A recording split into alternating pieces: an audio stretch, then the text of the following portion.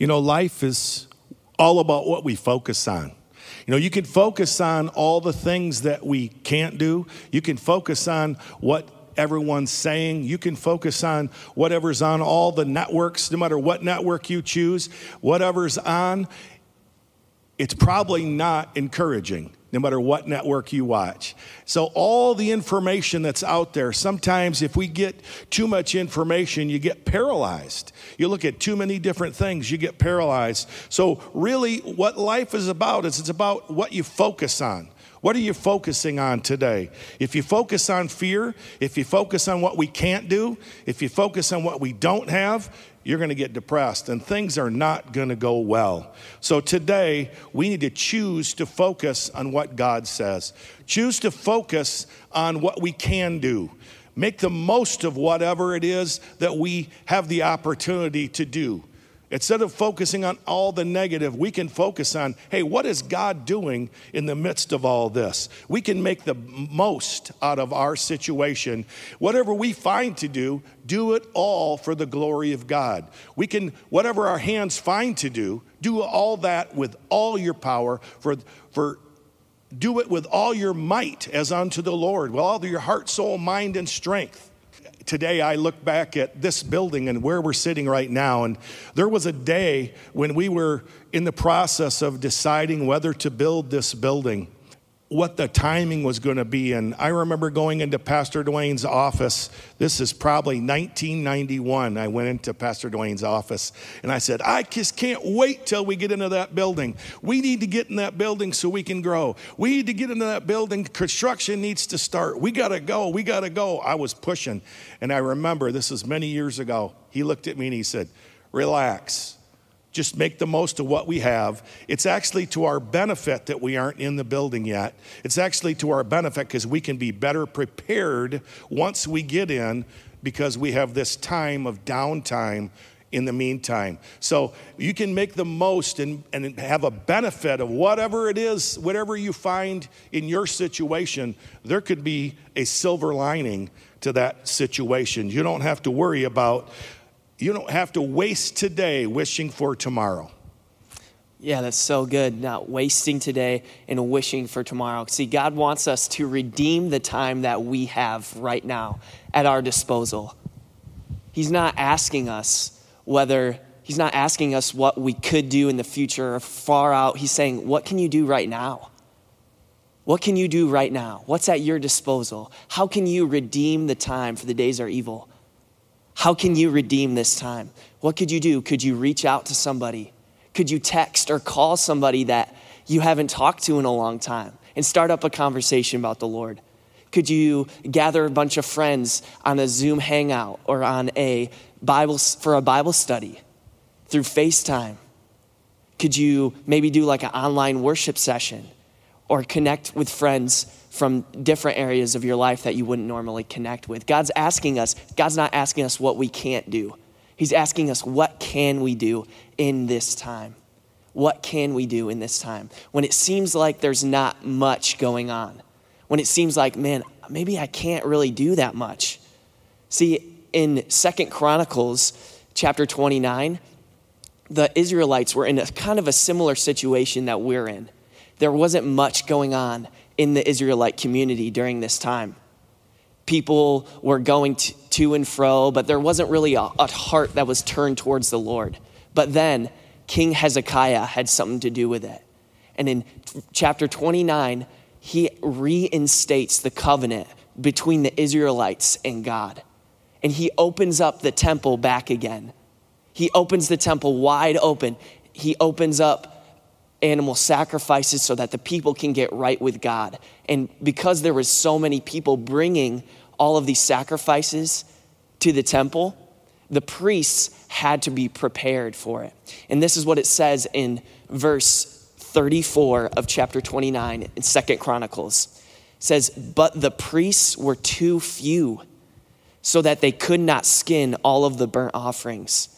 Therefore, their brethren, the Levites, helped them until the work was ended and until the other priests had sanctified themselves. For the Levites were more diligent in sanctifying themselves than the priests. So we see here that in a time when it didn't really matter, in a secret time when it didn't really matter, the Levites were preparing themselves. They were diligent in preparing themselves for the work of the Lord. But the priests, they were slack in their preparation.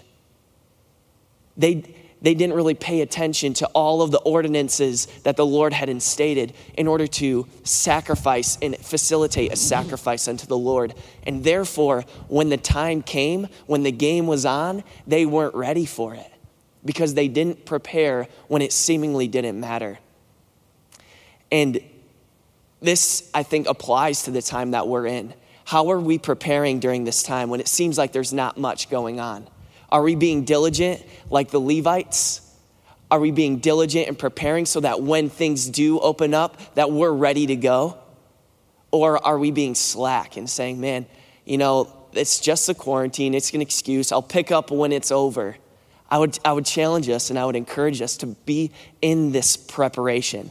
So we continue in verse 35 of 2 Chronicles.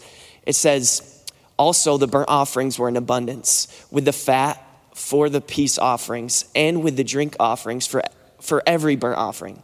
So the service of the house of the Lord was set in order. In verse 36 says, then Hezekiah and all the people rejoiced that God had prepared the people since the events took place so suddenly. So in the secret time when the priests and the Levites weren't called to perform, that is when God was preparing the people. And I think that's the same thing that's going on right now. God is preparing a people. He's preparing us. And are we joining with the Lord in this season of preparation? That is the question. So now you might be sitting there, you might be watching online, and you're saying, all right, Jared, that sounds great, but how in the world do I prepare? Like, I'm not a priest. I'm not about to go sacrifice an animal to the Lord. Like, how do I prepare? How do I sanctify myself in this season? And I believe that one way that we can prepare ourselves is by setting our minds on things above. Like it says in Colossians 3, setting our minds on the word of God and delighting in his truths. So now you might be saying again, okay, it sounds very eloquent, very good, but how do I do that? How do I set my mind on things above? And that is what my dad and I hope to do for the time that we have remaining. We hope to model that for you today. So with the remaining time, we're going to give an example of what it could look like for you to prepare in this unique season of quarantine. We're going to go through a chapter of scripture and pull out some key truths that apply to our situation today. And in doing so, we believe that you'll be filled with peace and hope as you go throughout this week. So we're going to share some points how we can prepare ourselves during this quarantine. And to do so, we're going to study the book of Psalms, or the chapter of Psalms 37. So if you have a Bible available, grab it, open it up. It's Psalms 37. And my dad's going to start us off here in verse 1. Before the quarantine started, we were meditating, myself and others. The Lord had put Psalm 91 on our hearts way back when. And in particular, Psalm 91, it says, no evil shall come nigh your dwelling, and no plague can come near your dwelling. No evil shall come near you, nor any plague come near your dwelling. Now, if anything's a plague, the coronavirus, COVID-19, is definitely a plague, a worldwide plague. But the Bible says it shall not come near your dwelling. We can stand on that. And that was one of the verses that we stood on right from the beginning. And it wasn't just us, it was people all over the world. Psalm 91 was the most searched scripture in the earlier weeks of this pandemic. And now what's been going on the last few weeks and the thing where we've been meditating for the last few weeks with my wife and I and our family is in Psalm 37. So we're going to go through some of the points of Psalm 37 right now. We're going to kind of go back and forth here with Psalm 37. Verse 1, it says, "Do not fret because of evildoers, nor be envious of the workers of iniquity, for they shall soon be cut down like the grass and wither like the green herb." Now it says, don't fret because of evildoers, and I'm not going to assign who's the evildoers or what's going on. Let's just say that the virus is the evildoer. So the devil is the evildoer, and we're going to not fret because of what he's doing in the world today. We can't worry about it because when you worry about things you can't control, you just get filled with anxiety, and it doesn't help anyone. So don't fret because of evildoers, which just simply means don't worry. Be anxious for nothing, it says in Philippians, but in everything with prayer and supplication, let your requests be made known to God. And the peace of God, which passes all human understanding, will keep your hearts and minds in Christ Jesus. So first of all, don't fret. Don't let all the news, and I would say just to everyone, whatever news media or anything that you watch, practice the habit of turning off the media on a regular basis, because it's just repeating the same things over and over. And if you're not careful, you'll get filled with anxiety. It's going to be hard to not fret if you just watch the media all the time. So I would say, turn off the media, turn on your Bible, get alone with God, turn on some worship music, and receive the peace of God. So do not fret is the first point. Jared? Yeah. So we continue in verse 3 and 4. It says, "Trust in the Lord and do good. Dwell in the land and feed on his faithfulness. Delight yourself also in the Lord, and he shall give you the desires of your heart." So in light of verse 1 and 2, it says, do not fret, do not worry. But then we get a positive statement here. It says, trust in the Lord and do good. Trust in the Lord and do good. That trusting in the Lord, the psalmist writes here, it's not just a mental assent. It's not just check the box. All right, I have trusted the Lord today. I am good. Like he says, trust in the Lord and do good. Put legs to your trust. Trust is proven by the actions, the risk that you take in trusting the Lord. So trust in the Lord and do good. Dwell in the land and feed on his faithfulness. I love the language that David uses here when he writes feeding on his faithfulness. We can literally feed our spirits by recounting the faithfulness of the Lord in our lives. And so as you go throughout this week, as we go throughout our days, remember the ways that the Lord has been faithful to you. Remember the ways that the Lord's been faithful to you. Feed on those things. Remember the testimonies of the Lord's provision in your life. Remember the testimonies of how the Lord healed you, how the Lord comforted you. Remember those testimonies, and you will feed your spirit by doing so. Psalms 42, verse 6, it says, my soul, David writes again, and he says, my soul was downcast within me. Therefore, I will remember you from the land of Jordan. David's soul was in turmoil. He was maybe even depressed. And what did he do in that situation? He remembered how the Lord had been faithful to him before. And in doing so, he was able to feed and build up his spirit in the Lord. So feeding on the Lord's faithfulness. Delight yourself also in the Lord. He will give you the desires of your heart. Verse 5. Verse 5, commit your way to the Lord, trust also in him, and he shall bring it to pass. He shall bring forth your righteousness as the light, and your justice as the noonday. Rest in the Lord and wait patiently for him. Again, do not fret because of him who prospers in the way, because of the man who brings wicked schemes to pass. Cease from anger, forsake wrath, do not fret. Again, it only causes harm. So first of all, commit your way to the Lord. Commit your way to the Lord. It's just make a decision before it happens how you're going to respond. You commit. It's like doing a budget. You commit your funds to certain things so that when impulses come up and you want to buy something, you've already made that decision. And when temptations come, you've already made that decision. You commit your way to the Lord. Today, I will walk in peace. That's a way to commit your way to the Lord. Today, I will hear his voice, and if I hear his voice, I will obey his voice and his leading. So we trust also in him, and then we trust him that he's going to bring it to pass. You make the decision before the crisis happens.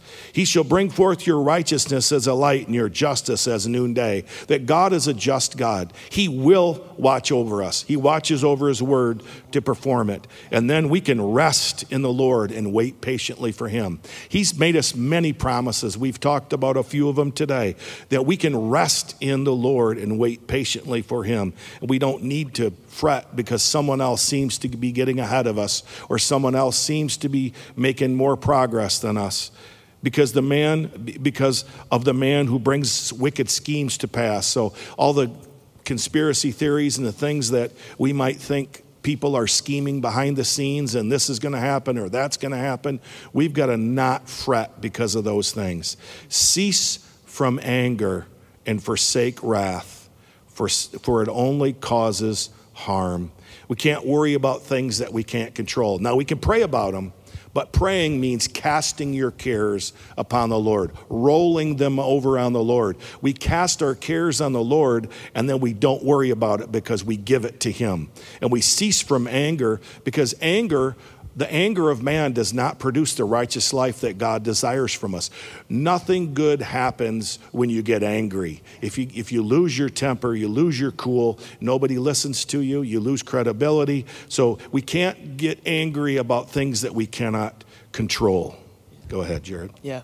Continuing in verse 9 says, "For evildoers shall be cut off, but those who wait on the Lord, they shall inherit the earth." That first part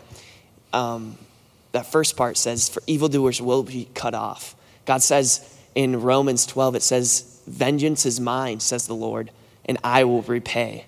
Nobody gets away with anything. And even if wicked people in our days or evil people in our days are doing things that are clearly against the word of God, and we feel like, man, they should get what they deserve, we can rest knowing that God is a just God and he will exact what is just one day.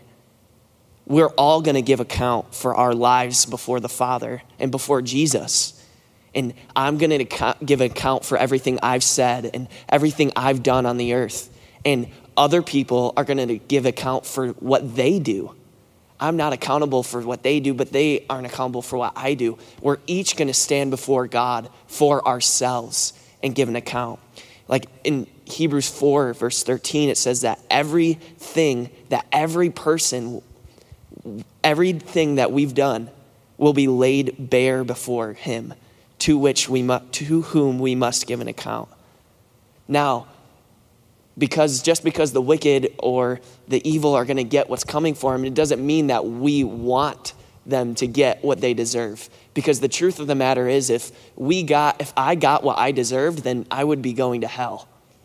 If any of us got what we deserved, we would be going to hell. But it's God's grace that provided a way for us, God's mercy that provided a way for us to walk in relationship with God. And so we need to be praying for those people, praying for the people who may be walking in wickedness right now.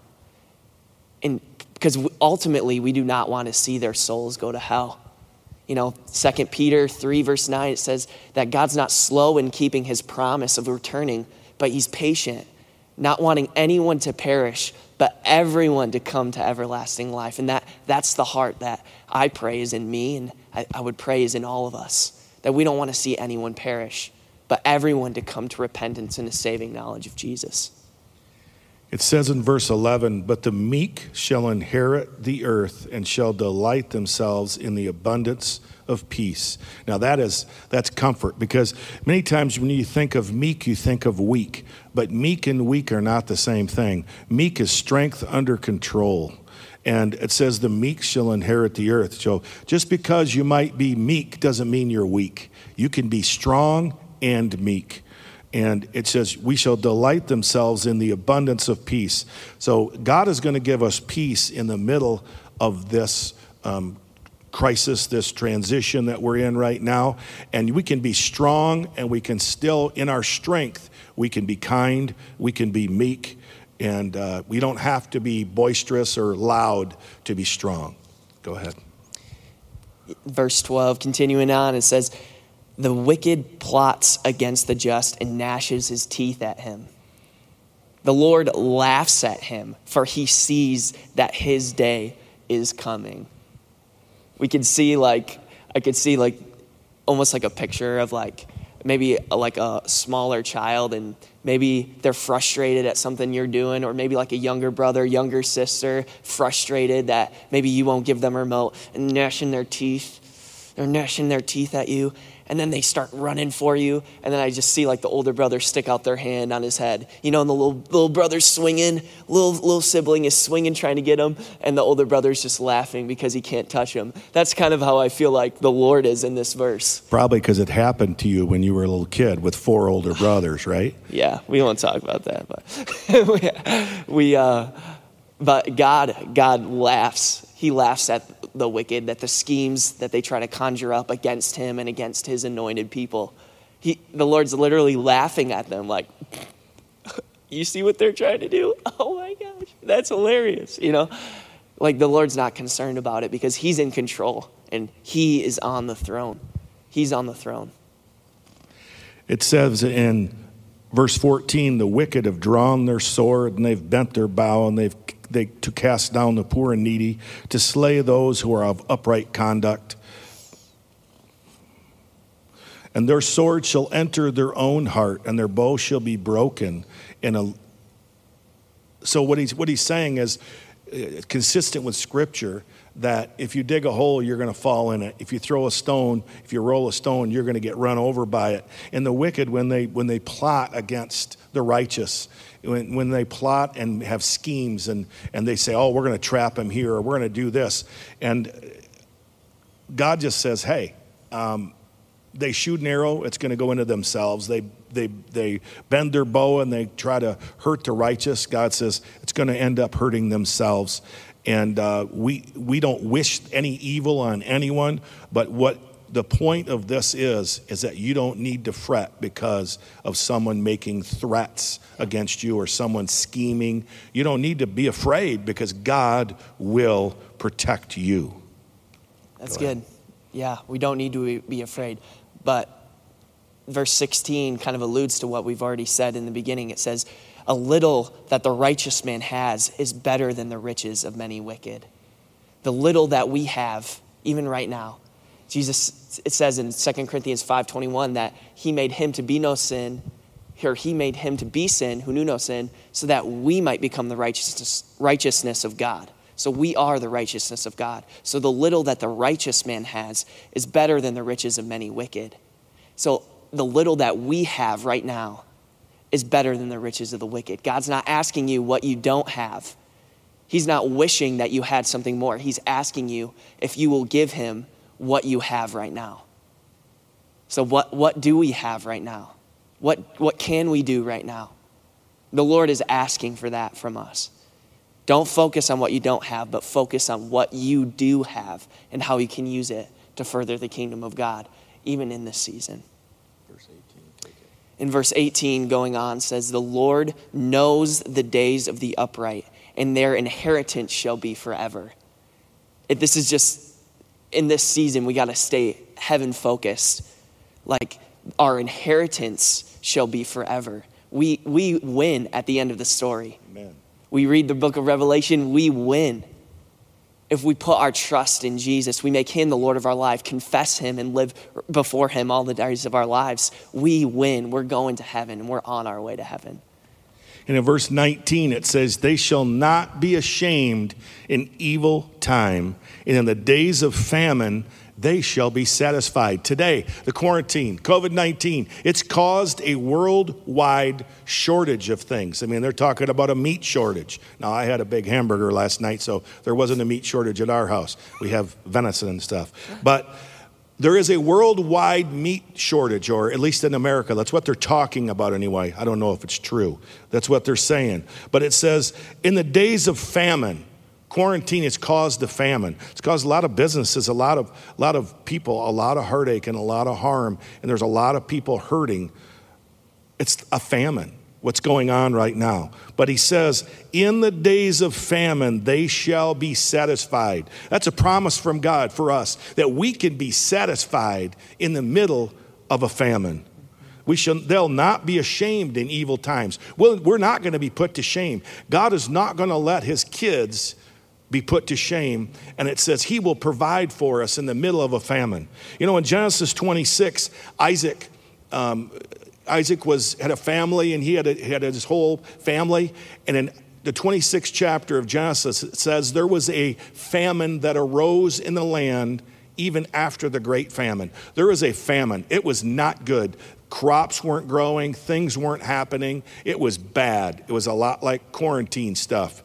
Okay, they had a bad situation going on. And he was going to go to another country, and God said no. The Lord told him to stay in this city called Gerar. So he stayed there.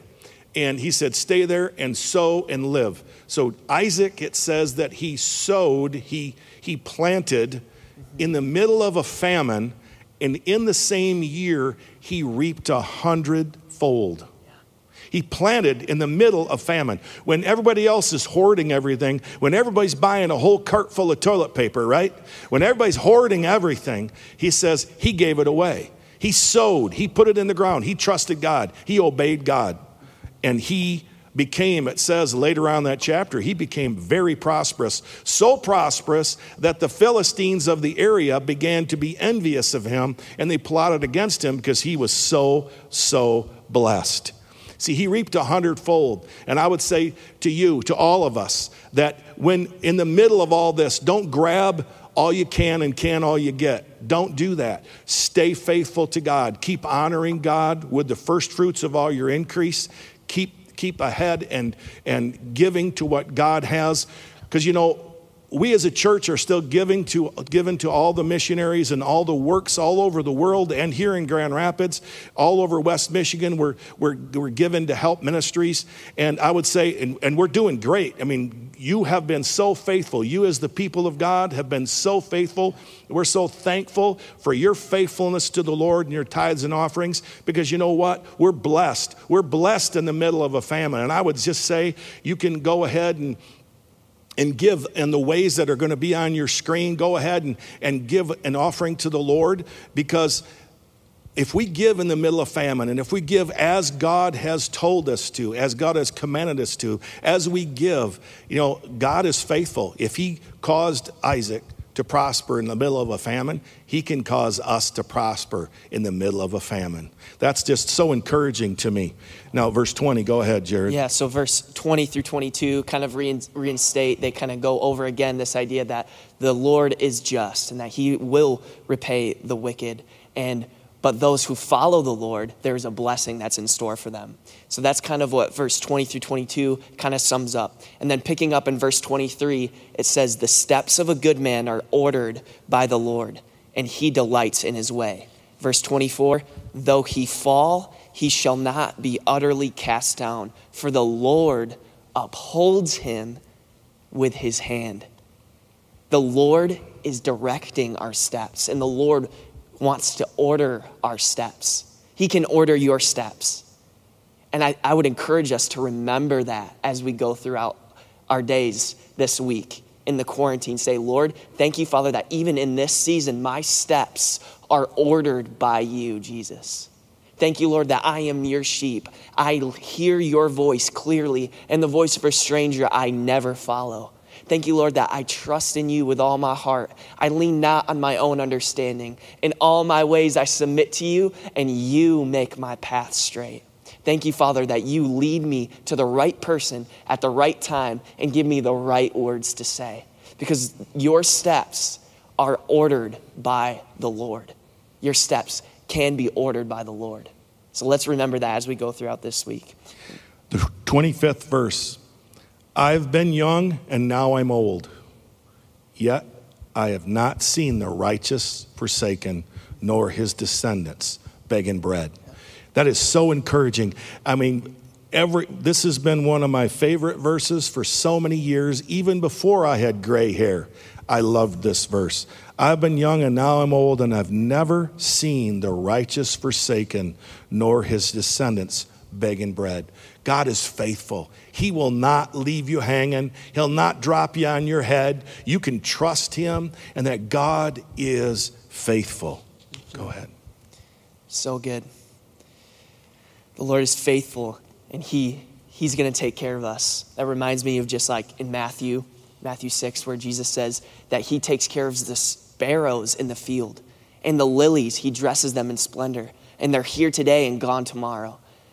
But Jesus says, how much more will he take care of those who trust in him? How much more will he take care of those who are made in his image? We can rest that God is with us and God is for us. We're skipping down now to verse 39 and verse 40. But it says, verse 39 starts off, it says, but the salvation of the righteous is from the Lord. He is their strength in time of trouble. And the Lord shall help them and deliver them. He shall deliver them from the wicked and save them because they trust in him. Because they trust in him. Salvation, the salvation of the righteous is from the Lord. There's only one way that we get saved. There's only one way to salvation. Jesus says, I am the way. I am the truth. I am the life. Nobody comes to the Father except through Jesus. It's only by and through him. It's only through the avenue of Jesus. And so my question today is, have you made Jesus the Lord of your life? Do you know what that means? Have you been saved from your sin? Because it says in Romans 3, it says that everyone has sinned and fallen short of God's glory. We've all sinned. We've all missed the mark. In Romans 6, it says that the wages of sin is death. That the payment for our sin is eternal separation from God in hell. That's what we deserve. That's what we deserve. But God sent his only son to die on the cross and pay that payment of sin for us so that we could live in a relationship with him and so that we could enter into a covenant relationship with God and one day enter into heaven. And so if that's you, I'm asking you just to look at your life and say, man, am I living for the Lord? Have I confessed Jesus as the Lord of my life? Have I made sure that he is the master of my life? And if you're sitting there and you're saying, man, I haven't done that, but I would like to. I would love for you to join me in a prayer. Join me in a prayer.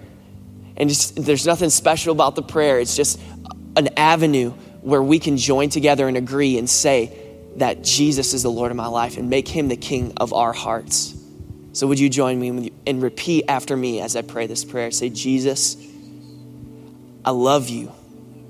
I thank you for dying on the cross for me. Jesus, I am a sinner. I have done wrong. Would you forgive me? Would you make me clean? I believe that you died and rose again. Help me to live for you every day. I make you the Lord of my life.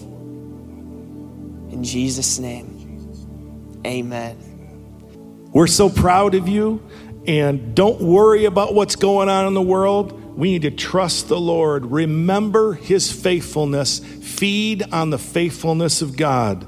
He will bring provision, safety, guidance, healing, comfort. Whatever you need in your life, reach out to him today. Let's pray right now as we end. Father, we thank you for peace in our hearts. Father, we thank you for provision for our lives. And Father, we thank you that right now, those that are suffering from this coronavirus and many other maladies, we speak health, healing, restoration, recovery in the name of Jesus, that healing springs forth speedily in people's lives. We thank you for direction and guidance in people's lives. We thank you, Lord, that Lord, you'll speak to people, speak to your people, that we hear your voice, and the voice of a stranger we won't follow. And we thank you, Father, for your peace upon your people. Rest in you, in the Lord, that we feed on your faithfulness, that you are for us. And Lord, if you're for us, who can be against us? In Jesus' name. We love you. God bless you. Amen. Go in peace.